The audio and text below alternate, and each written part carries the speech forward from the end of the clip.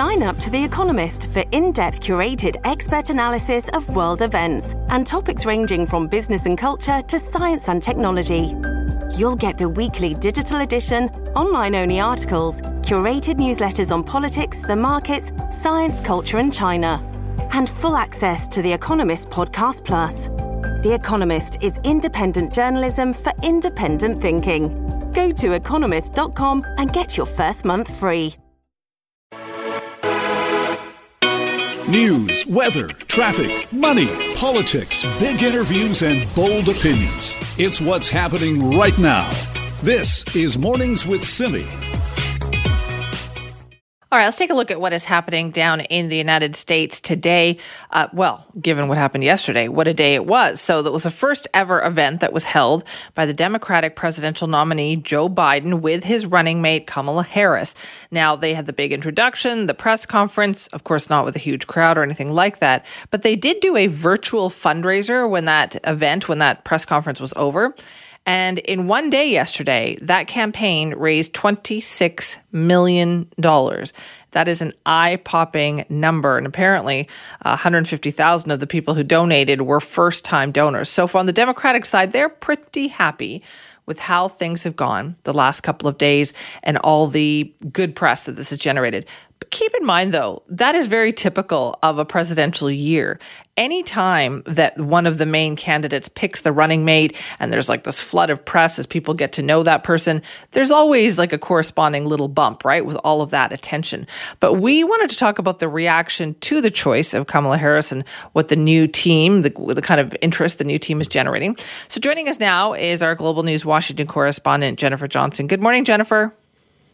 Good morning, Simi. What kind of reaction is the Biden-Harris team getting? Well, from Democrats, pretty popular. Joe Biden pointed out that after he announced his pick of Kamala Harris, he raised more money in that 24 hours than his campaign has raised so far. So I think it's a very popular decision among the Democrats. Of course, the Republicans, GOP, Trump campaign already calling her a radical leftist. She's waffling on Medicare for all, wanted to legalize marijuana, that she's part of the radical left, the Bernie Sanders left. So not surprising. The president has called her nasty, a risky choice for Joe Biden. So the attacks are already coming in from the Republicans and Donald Trump, but it appears to be a pretty popular choice among the Democratic Party. It's so interesting, though, isn't it? Because in the past, we know that Donald Trump himself has donated to Kamala Harris's campaign in years past. And as well, it seems like they had months to figure out how they were going to frame her, given that she was the front runner, but they seem to be throwing a lot of things at the wall here.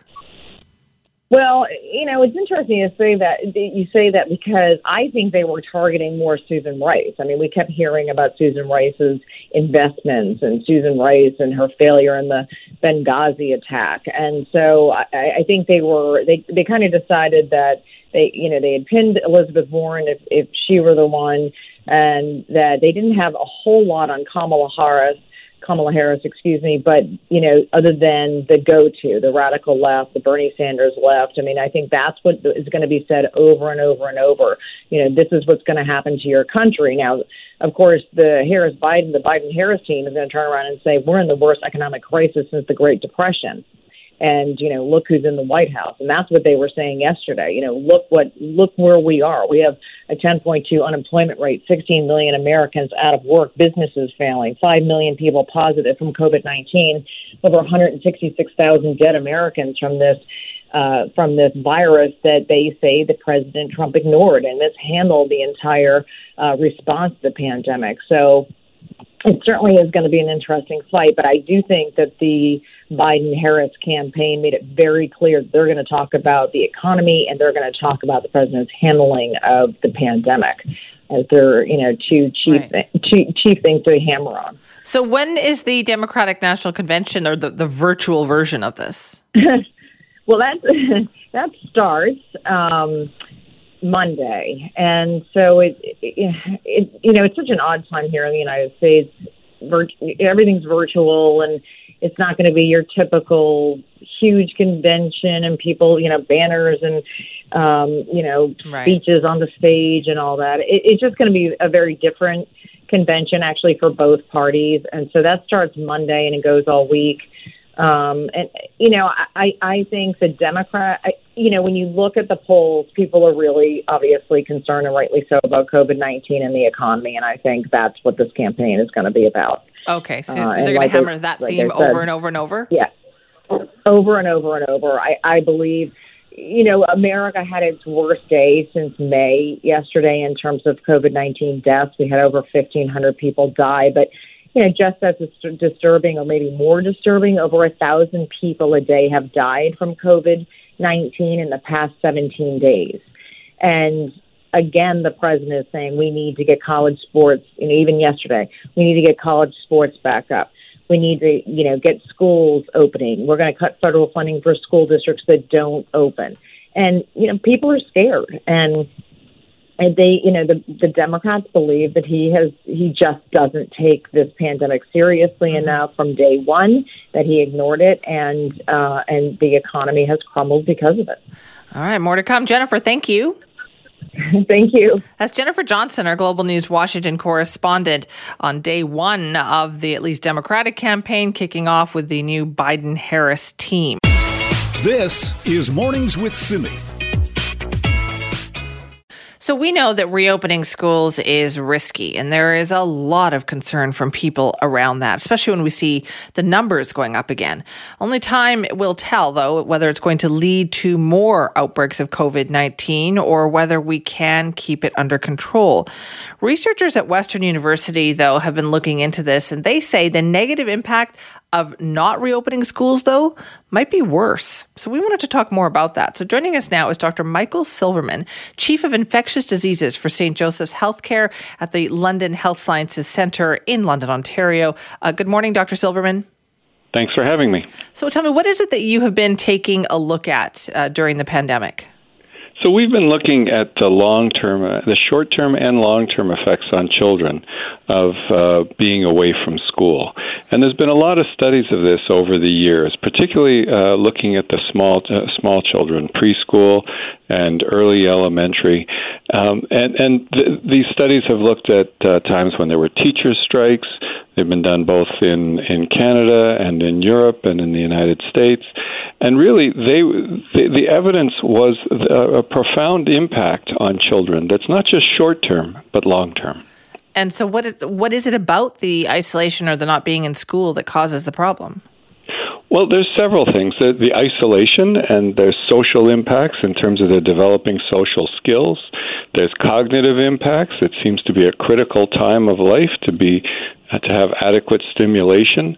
There's long-term medical impacts, which is probably related to both of those in terms of depression, diabetes, high blood pressure, and it's related that are more likely to develop in adulthood. And you'd say, well, how can this happen? Mm-hmm. But because the children who've missed a significant time in school generally don't catch up, and that's one of the most serious problems, that they don't catch up, and it leads to long-term lower functioning on standardized tests, cognitive skills, higher rates of teen pregnancy, illicit drug use, lower likelihood of going into university, lower employment rates, and they earn less money when they finally do finish. And so the impact is really profound and long-term, and I think it hasn't been discussed enough in our present discussions of going to school or not going to school. But do we know if it makes a difference as to how long the kids are not in school for? Like, is there a time limit? Like, they can do a week, they can do 2 weeks, but when does it become a problem? Well, of course, these weren't like structured experiments. They were natural experiments where teachers went on strike or there were other reasons why schools were closed.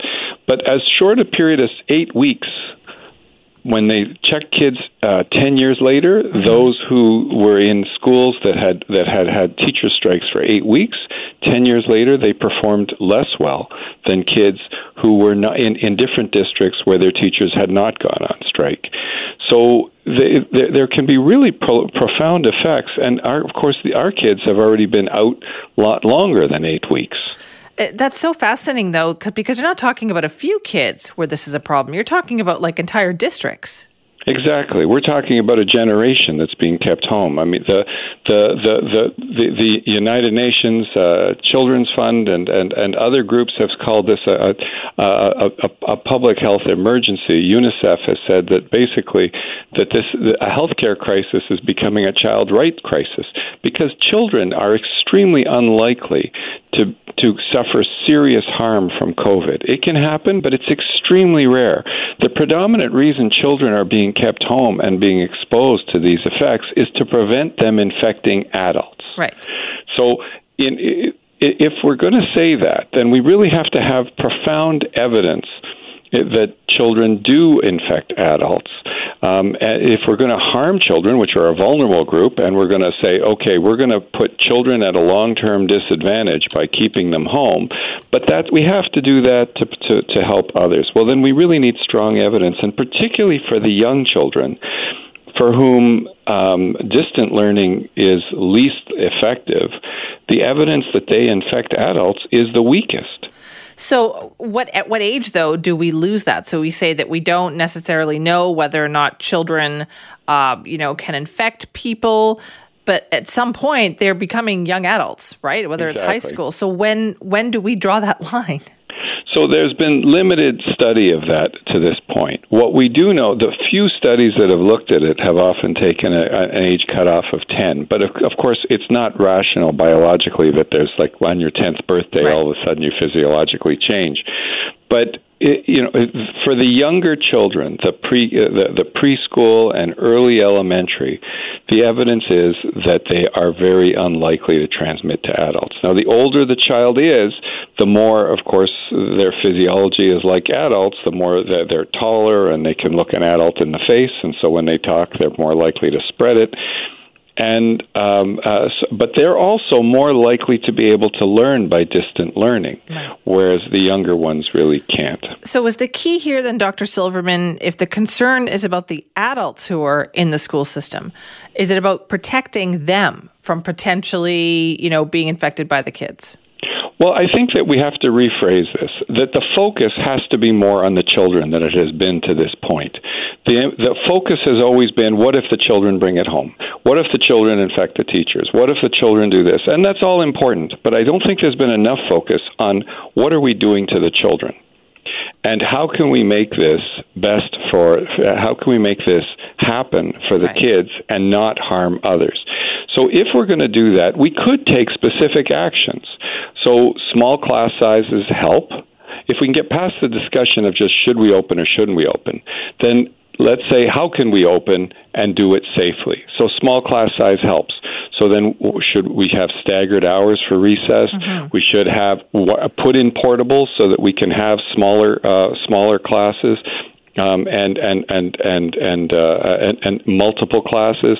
Put in hoarding in areas, improve the ventilation, act on doing these things. We have people say, well, we don't have enough teachers, but at least in Ontario, there's a large number of people who've graduated who couldn't find jobs in teaching, who are now in other industries. We could call them back. And start doing teaching. There's been a focus on, well, what about the vulnerable teachers? Some parents will choose to keep their kids home, either because they have vulnerable other adults at home. So those teachers who feel vulnerable could be doing remote teaching for them. But we have to try to make school available for the vast majority of kids for whom it really is a better situation than remote learning. It also sounds like a couple questions. One, sounds like this is going to cost money, right? Governments have to spend some money to make this happen.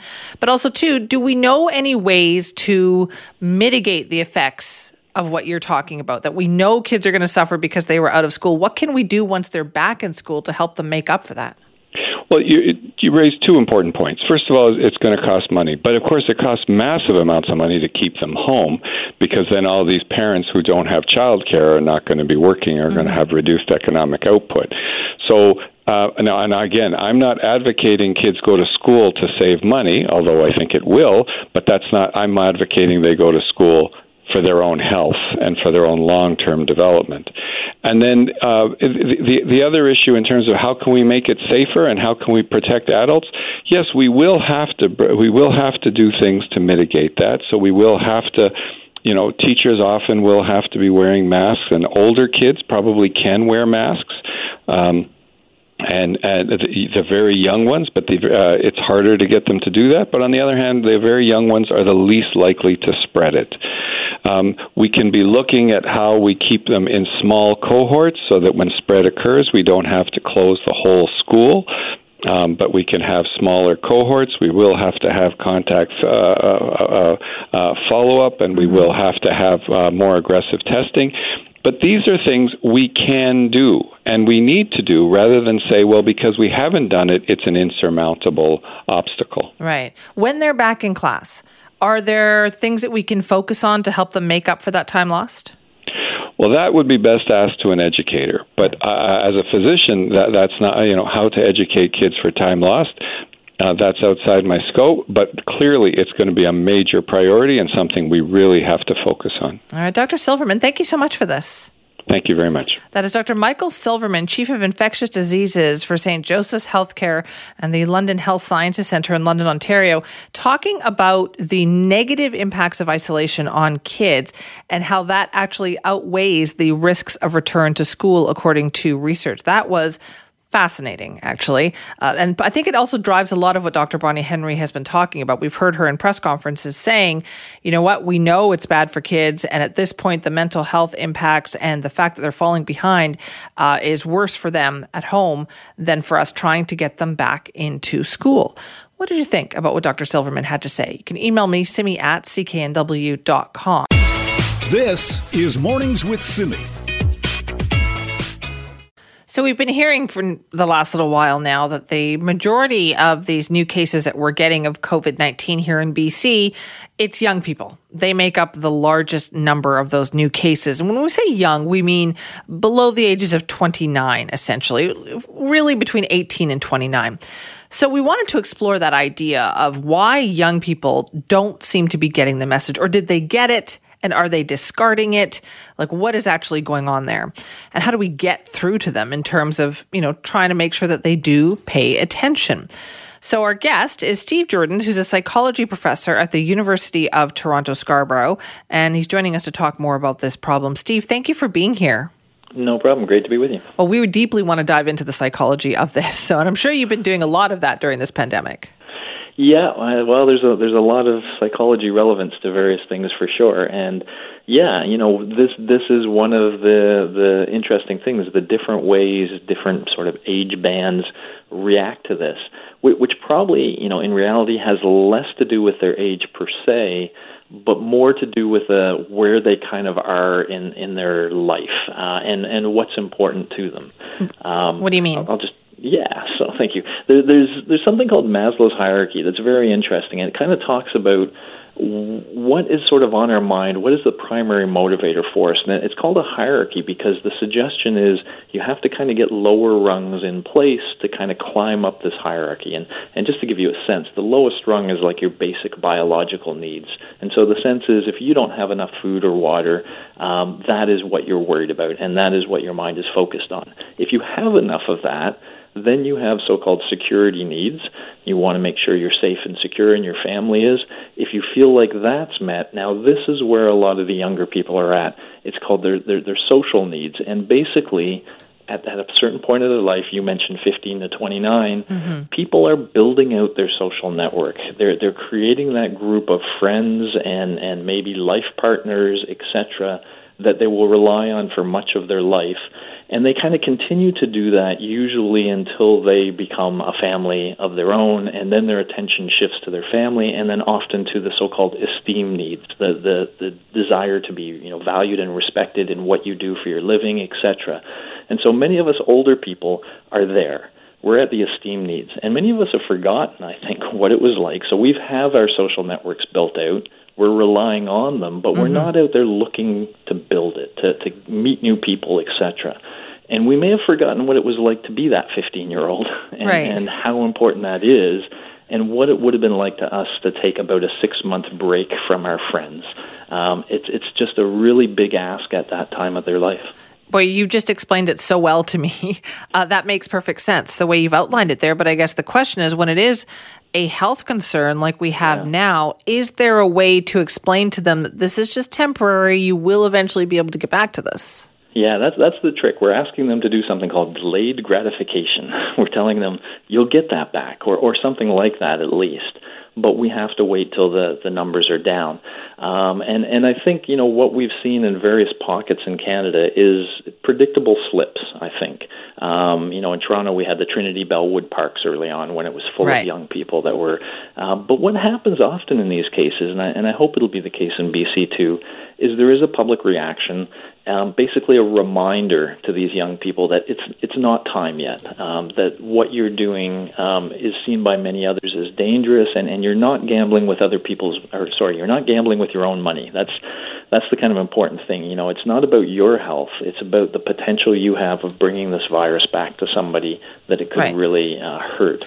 And so I think every now and then it's important, if like what you're seeing in BC now, a raise in the spike of cases of young people, to kind of do exactly what we're doing right now, to be out there talking about it and say, hey, we understand. And I think that's important. It's not like you guys are being a bunch of jerks. It's like, hey, we understand. This is a very important thing in your lives right now. You've been holding back for a long time. And you have this feeling like everything's okay now, but it really isn't yet. Right. And so, often, at least in some pockets, what we've seen is a little bit of the spike, but then it goes away for a while. It's not like it's sustained bad behavior. So I think we have to call it out, and I think we have to rely on them to think about it and hopefully, come to that conclusion like, I got to wait longer. But I wonder, though, if they've heard that so much over the last 6 months that it's no longer resonating, that we need new ways to reach them. Like, are they tuning out the message is my concern. I wonder. I mean, I think they know it, and I think when they see something clear like these numbers rise, I think that's the point. If they were going out and doing things and then it seemed like there were no major consequences coming from it, then I think it would become much more a pattern of widespread behavior. Right. But when those consequences do come and they're clearly, you can point to them and say, look, this is what happened. And you could even, if you wanted to be a little tougher, say, and this will probably lead to, one or two people dying. I think that brings it home to them. So I have a little more faith that I think it's in the back of their mind. I don't think it's a stubbornness. I don't think it's an orneriness. I think they just have this big magnet pulling them together, and every now and then they start to feel like, okay, I can give in to that. But again, I think if there's a clear signal like, no, not yet, then I think they will react in the right way. So the problem is that just get out there. Yeah, the problem is that clear signal, right? As you mentioned there. So are they paying attention to that daily press conference? When I see a number like 85, I freak out, right? Where I think, oh my goodness, like we have to really be careful here. But I'm older. I'm 48, so that's natural. Yeah. Of course I would. So how do we get through with the numbers? Do we need to target advertising? Like, how do we reach that particular cohort? I mean, there are some. I've seen a lot of effective sort of drinking and driving ads of this sort as well, or distracted driving ads, where occasionally the one I remember is kids will sort of shamefully talk about, I sometimes look at my phone while I drive, and then they're confronted with somebody who had been injured in an accident, a young person who can't do whatever, and after they talk to that person for a while, they're like, oh my goodness, I'll never do this again. So ads can be powerful to kind of translate that risk, and if there were an ad or two, for example, that really kind of traced, somebody went to a party and now their grandparent or something like that is in the ICU and potentially life-threatening. I think those sorts of ads can make the risk real. We want to be careful not to fearmonger too much and all that kind of stuff, but I think that would be a potential approach to kind of humanize the risk, really, right, and make them think about it in that way. Well, you've just given some great ideas out there, Steve. So that is, talk to maybe people who are stuck in isolation now because they went to a party with people that they don't know, and now look at them. Yeah. I mean, I think those are the stories we kind of need out there. But I think we also need this, less of a how do we get through to them and why aren't they seeing things the way we are, and a little bit more of reimagining ourselves when we were 15 and what was important to us. and kind of saying, listen, we get where you're at. We just need we need you on our team for a little bit longer here. You know what? That's the best approach. Excellent advice, Steve. We can't thank you enough for joining us this morning. Cool. Have a great one. You too. That is Steve Jordan, who's a psychology professor at the University of Toronto, Scarborough, who just explained that so well to me, and it makes perfect sense. We've been kind of going, how do we get the message through to young people?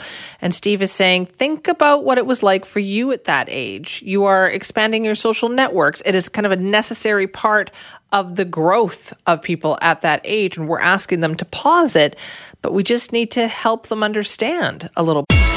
This is Mornings with Simi. All right, let's talk about getting kids back to school. It's a bit of a process right now, and it's been changing, it seems like, every day. But let's talk about where we are at. So joining us now is Rob Fleming, BC Education Minister. Thank you for being here this morning. Thanks for having me, Simi. Okay, so we've got increasing cases, right? 85 yesterday, concerns about gatherings, particularly among younger people. How can we at this point also be talking about sending kids and teachers back to school together? Well, I think you very clearly heard Dr. Bonnie Henry talk about what the problematic situations are. These are private parties, very confined spaces involving alcohol, and just a spreader event, as opposed to a controlled site that emphasizes hand hygiene, keeps kids and staff in a design school to limit interactions with one another, that has a whole hierarchy and layers of control. Just that's the difference. The schooling system, like other workplaces in BC, is going to be governed by BC Centre for Disease Control guidelines that are designed to prevent contact and the spread of COVID and to restore learning.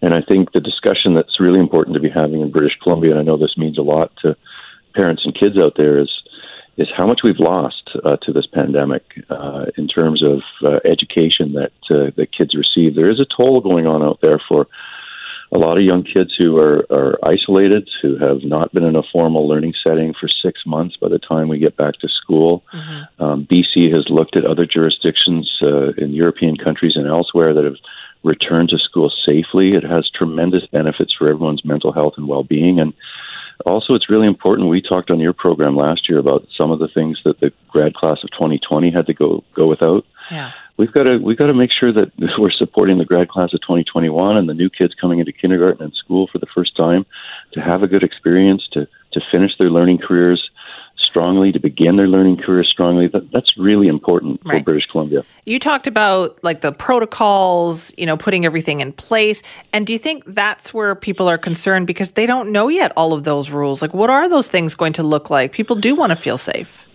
Yeah, well, if they want to get some more detail, they should look at the BC Centre for Disease Control K-12 guidelines. We updated those. We published those July 29th. They're an iteration and refinement on the guidelines that we used to restart school on a part-time basis back in June. We are blessed in the province of British Columbia to have one of the most sophisticated, strong, globally recognized provincial health offices and Centre for Disease Control to help us through with these things. Our government announced on the 29th that we would be supplying and funding a number of resources that are important to support COVID prevention, additional hand washing stations, cleaning supplies, personal protective equipment. All of those things are part of the plan. It's a robust plan. The school, I know what parents are really looking for is what it's going to look like in their local school. Yeah. And we've got teams on the ground right now of administrators. They're back at work. They've come back from their summer early. They're working with their district occupational health and safety committees to work within those guidelines to lay out the school differently. It's going to be a lot different. There's going to be a lot of rules. It's one of the reasons why we decided to make September 8th to 11th an orientation week, both for staff and students, about how they use their school, when they come, what the staggered bell schedules look like, why it's important to maintain physical distancing wherever possible, and have a safe learning environment. Everybody needs to familiarize themselves with that. You mentioned equipment there and money being made available. Is that going to be a flexible amount of money in case there is more that's needed, more masks needed, more, plexiglass shields needed, whatever it takes to make those rooms safe? Yeah, I mean the resourcing is there. We put out a $46 million package to cover those expenses. Some of it is for hiring more custodians. There's $23 million to hire additional custodial staff so that the regular cleaning and deep cleaning can happen in the schools. We have districts not quite reporting yet, but there were a number of them that had significant savings. Last year, government did not claw that back, as we saw in other jurisdictions. That's money available for them to use as they see fit. And,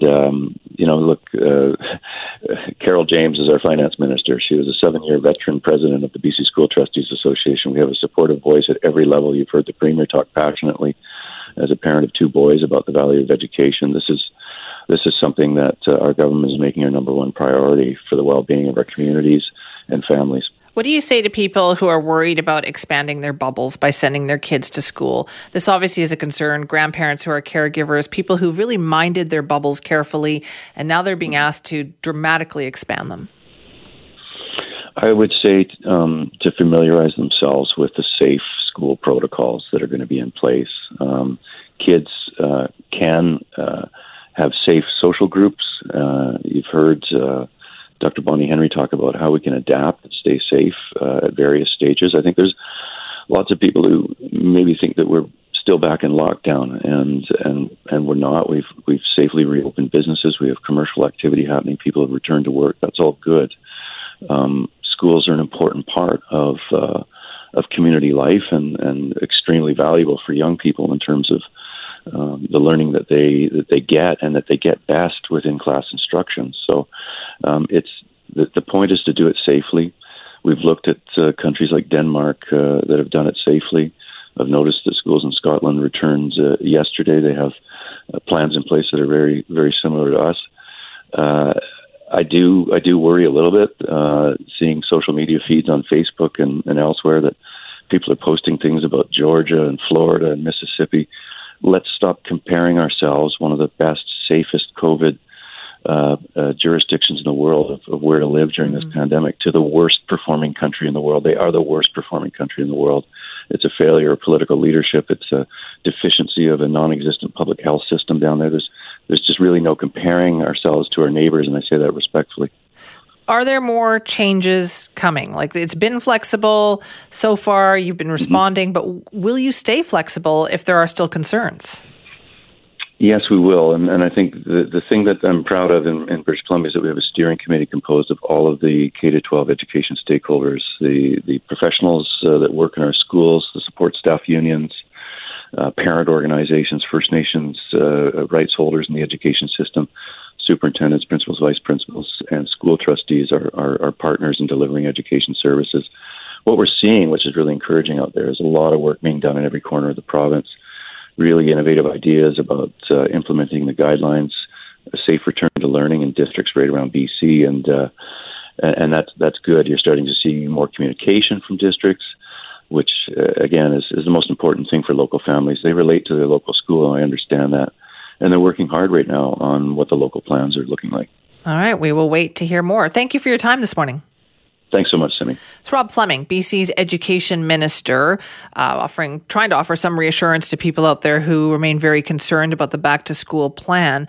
And I think he's right when he says that what people worry about is their local school. What is my school going to look like? What is my child's school going to look like? And the point that I heard there is, you don't fully know yet that they're working on that you don't know what it's going to look like. They're putting protocols into place. It's going to be like the first time you went to a restaurant after the lockdown ended. It's not going to look the same. And that is the concern. That's the disconnect, that people still don't have enough information to feel entirely comfortable. But is that information coming? Are you patient enough to wait another couple of weeks? Because there's a lot of concern about that. If you want to weigh in, Simi at cknw.com. You can also call our buzzline, 604-331-2899. This is Mornings with Simi. 5 years out of the playoffs, now they're back. They win a game against the defending Stanley Cup champions. Normally, at any other time in a normal life, you would think that people would be packed into bars and getting together to watch the Vancouver Canucks play. Well, people are getting together in much smaller groups. They're still watching the Canucks, But the whole situation of how they're doing that is very different, particularly when you are looking at bars and restaurants and how they are still trying to attract those customers, but also trying to keep people safe. So we thought we'd take a look at what bars and restaurants are doing to make things different. Joining us now is Kelly Jordan Hamilton, Sales and Marketing Manager at Red Card Sports Bar and Eatery in downtown Vancouver. Kelly, thanks for being here. Hi, thank you. So tell me, what have you guys had to do? You want people to come in and watch the game, but obviously you can't let people pack in there. Yeah, no, exactly. It's definitely been a bit more challenging, but it's made us think outside the box. So one thing, obviously, we've had to do is we used to be able to have just over 100 people in that bar, which is great for the atmosphere on sports games. But during these times, we've definitely had to do that reduced capacity, which means we're under 50 people, so the bar is not even half full. We've had to keep people to a max of 6 per table and 6 feet apart. So there's no big crowds. You know, when people are cheering, they have to stay in their own little bubble, and the staff definitely have to be more aware of that you can't allow people, you can't even allow people to stand up and walk to the bar. Everyone has to stay in their bubble. They're only allowed to leave if they have to go smoke, or they're only allowed to go to the bathroom. Other than that, they have to stay seated. How are people at like keeping to those rules, Kelly? Are they good about it? Well, so far so good. Fingers crossed. The staff has been very vigilant. But yeah, yesterday, we had some diehard fans in. They got very excited. So we had to have our team pretty much like, hey guys, thank you. We appreciate it. Just remember to stay in your seat and stay in your bubble. Right. So they've been pretty well receptive to the new rules, which has been a great help for us. Good. I'm really glad to hear that. Are you getting lots of interest in people coming in to watch the game? Yeah. So again, that was something we were thinking of prior to opening again. And the one good thing we're seeing is people we're being safe. So I think when people are coming in, they kind of can relax a bit. We have our regulars, we have our diehard fans that still come in, but also a lot of other restaurants and bars may not be able to hold the same amount of people. So we're seeing some new customers come in as well, which is great. Interesting. So do you think maybe the crowds are spread out a bit more, as well as people look for the right spot, the socially distanced spot to watch the game? Yeah, I definitely do. And the fact then that you can't actually go to the stadium to watch the games means people are still looking for somewhere to find that atmosphere and find that place to connect about the game. So we're finding a few more people are coming in as well that would normally just be diehard fans that are going straight to the game every time. Well, that's a good point. So what's your game plan then for the next couple of games, Kelly? Is it just staying the course? Yeah, it's just staying the course. We have our QR codes, which are so they don't touch. You just put your phone over it, which is also, they're economically friendly. So there's just many other things we're doing to make sure that we're keeping our customers and our staff safe. So they can still enjoy the game, but, no one has to worry. That's nice. So do you have a message out there for people who might be interested in coming to a bar to watch the games? Just come down, be respectful of the procedures in place. We want to make sure we're giving you the same service. We want to make sure we're giving you as much of the same atmosphere as possible. So be respectful and really enjoy and be safe. All right, Kelly, thanks so much for your time.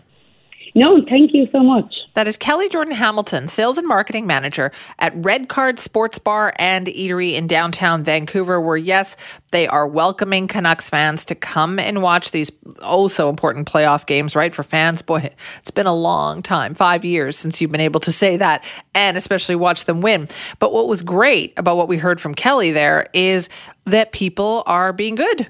People are following the rules. They're not being difficult about it. They may need the occasional reminder about not table hopping, 6 to a table, kind of following along. But when they do remind people go, yeah, sure, no problem. And that is wonderful to hear, right? Because we can do this. There are rules. We're keeping everybody safe. We're keeping each other safe. So it's nice to know that people are following along with that. So we'll see if this means that people are going to be a little more encouraged to perhaps go out and enjoy themselves. Also, spreading it out, as Kelly pointed out. Maybe they're getting some overflow that normally people would have gone to another place, but that's, keeping to the rules as well. So they're hopefully spreading some of that wealth around when it comes to spending some money while you watch the game. If you want to weigh in, send me at cknw.com. This is Mornings with Simi. You know, there's been so much going on the last couple of months that one of the stories that we also traditionally talk about at this time of year has not gotten as much attention as it probably should. And that has to do with the Fraser River Sockeye Salmon Run. Well, the numbers are coming in, and right now it looks like it could potentially be the worst that has been recorded in our history this year. So we wanted to talk more about that. Joining us now is Fiona Martins, Chief of the Fisheries Management Programs with the Pacific Salmon Commission. Fiona, thanks for being here. Thanks, Annie. What is the problem? What kind of numbers are we talking about here? Yeah, right now, what we've adopted for the run size is run size of 283,000 sockeye. And as you mentioned, this is proving to be one of the lowest returns that we ever have had, in recorded history. But, having said that, in the last 5 years, we've had 3 other record low return years. So 2016 being one of them. So we only had a return of 894,000 that year. And these fish that are returning this year are the offspring of those fish that returned in 2016. So we were certainly anticipating a low run size, but nothing as low as what we're seeing right now. So. In a normal cycle, I don't even know what is a normal cycle anymore, I guess. It's been so long since we've had that. But what was the average before we started getting these really low numbers? Well, this cycle line, so on the 2020 cycle line, has always been a lower return year. But, the average is, in a couple of million we'd be anticipating normally on this kind of return year. But we're still seeing, fairly decent returns on the 2018 cycle line. So that's the year when we see a lot of the late shoot-swap fish returning. Right. Is any of this, Fiona, cyclical in terms of is there a 5-year cycle? Can we expect things to improve, or do you think this is just the new normal? Yeah, no, that's a good question. So like I said, record low returns for 3 out of the 5 years so far. And it's hard to say that, it's looking like this is the new normal. Even on a year like I mentioned, the 2018 cycle line, we certainly have larger numbers, but even in that year we had, close to 11 million sockeye and pretty decent catch. But even returns on that dominant cycle line are declining, and and it will likely continue to decline.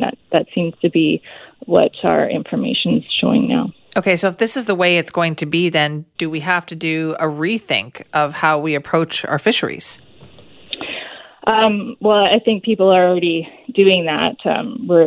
There aren't any fisheries happening for Fraser sockeye this year, and there weren't any last year or in 2016. So I think conservation is definitely on people's minds as we manage these fisheries every year.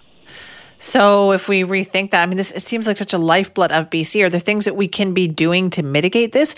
And is this a problem they're seeing elsewhere? What about up in Alaska? No, and that's where it's a bit confounding, because Alaska is seeing record returns over the last couple of years in the tens of millions, 40 on the order of 40 to 50 million. So, wow. It could be something that's happening in the marine environment. So, we've certainly heard stories about this marine heat wave, the blob as they were calling it, and these are fish that were in that marine environment when those warm ocean conditions were occurring. And the other thing that was happening in the ocean is just, there's changing food sources. So instead of fish having these high lipid, high fat food sources, they aren't, those aren't available to them right now. They're lower fat content. Is there something that they're doing in Alaska that we should be doing? Well, I think it has in part to do with where these fish, where these Fraser sockeye fish go in the marine environment. They're in a different area than where the fish in Alaska are going. So I think that's part of the thing that we're trying to better understand.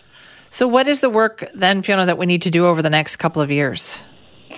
Well, there's a lot of research ongoing, and I think people are doing their best right now. And like I mentioned, we're not having any fisheries, and we're continuing to study and try to better understand what's happening in the marine environment. And some of that includes, like, there's, for instance, the International Year of the Salmon, and that's a program that's been operating now for the last couple of years, and they've had some high-speed cruises, both in 2019 and this year, and they're anticipating doing another one in 2021 to better understand what's happening in the marine environment. All right. Well, Fiona, thank you very much for your time on this. Yeah, you're welcome. Thanks, Amy. Fiona Martins, Chief of Fisheries Management Programs with the Pacific Salmon Commission, talking about the Fraser River sockeye salmon run, expected to be the worst they have ever recorded this year. They said they were expecting bad numbers because this is the offspring of the very bad 2016 run, but still surprised by how low the numbers were this year. And then you hear about Alaska, as Fiona pointed out, where they're having great runs in the tens of millions of fish still. So there's something very wrong that they still need to do a lot of research in how to help the sockeye runs here on the Fraser River.